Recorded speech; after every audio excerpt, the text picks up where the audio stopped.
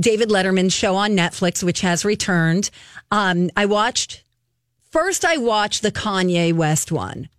Oh, you double dipped, huh? Yes. Okay. And I didn't love it. I didn't even love, like, Letterman is so awkward and so weird on this show that he almost seems like he's lacking confidence.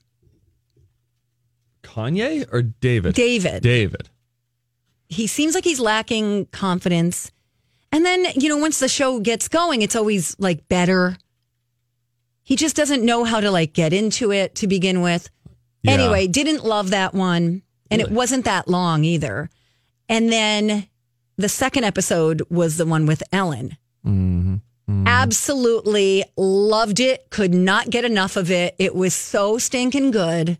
She was so open and humble and she was just ready. She was ready for the interview. She was ready for anything he was going to say. She was a little bit apprehensive at one time, telling the story that has been in the news about how her mother's second husband sexually abused her. And that was just really, I think it was very useful. And she was reluctant to tell the story, but then realized that it would help other people. And she was just great. Even if you're not a big fan of Ellen, you will love this episode. That's my prediction. But here's a little bit of, how they do the B-roll stuff and they go to video. So they are in Ellen's offices and... Oh, cool. I'd like to see it just for that. Oh my God, you're going to love this. So a couple of things happen. Her staff is, they're in a writer's meeting. And Ellen likes to scare people, as you know, and they try to scare people. And they're just walking down the halls, and Dave is saying hi. So here's a little bit of that. So then, can we get to the part where they're on the lot, and she notices a very big Star's car happens to be parked there? This is the WB lot, yeah. So, that was just a small part of the show. She told so many great personal stories. She talked about her family and growing up Christian scientists.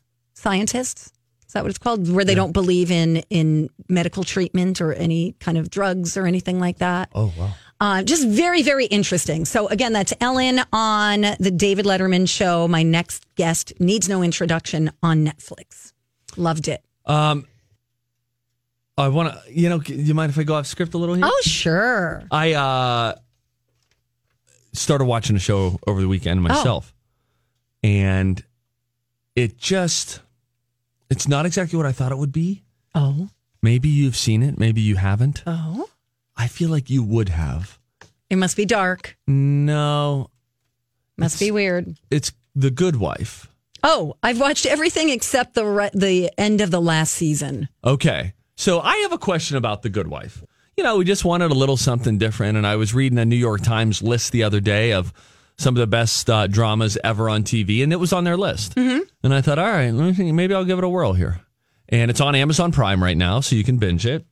Oh, I might have to go back and watch the last season. Yes. Here's my question. Is it always a procedural? Is each episode always there's a case, you don't think they're going to win it, and then they win it? I just need to know if this is like, am I getting into Law and Order, or is there an overarching story that I will actually start to care about I think the bigger stories are the stories of the people who work in the law office. Okay. So that's kind of, yes. It's the actual cases are just a part of the show. Okay. But they are an important part of the show because one of the cases that you see might be more important, but you got to... Don't. Okay. No, I'm not. But well, sometimes you do, and you don't know that you there's relationships that develop between... No, I don't mean like romantic relationships. So I'm involuntarily responding. This is what it's like so whenever you've had someone who's spoiled before. It's not spoiling. All I'm saying is that the people that you see even on so there's the prosecution, the defense, right? Yeah. There are relationships between the lawyers. Sure. Like they keep showing up again. Here's the daunting part about starting a 7-season show. that is 24 episodes a season. That's about 175 episodes. I know. Good luck. It's summer, man. Go outside. Read a book. Go to the hammock. I am to the point now where I'm like, I am not sitting on the couch. I am not watching TV. I'm going to, even if I'm sitting on my patio, it's way better than being in the house. You're right. You ever have coffee outside in the morning? Wow. Yes. Ryan? Yes, I have. Yeah, it's great. It's great, isn't it? It's the best. And sometimes you need to take a throw to drape it over your legs. Oh, sure. Or your shoulders. Oh, I'd opt for a shawl, but, we agree to disagree. Anyways, I'm into The Good Wife. And so do you think it's worth the ride is really the point of it all? Maybe not. I think so. I know what you're saying about summer, but Ryan, have you not seen it? No, I have not. And I don't know anything about it. I'm kind of bummed. I don't know what happened. I stopped DVRing it and then I just never finished watching it, or it just kind of fell off my, device. I don't know. Okay. It's up to you, man. I just know it got a lot of Emmy recognition. It's a good show. Juliana Margulies got She's fantastic. lot of love. I think they even won Best Drama a couple of times. Yeah.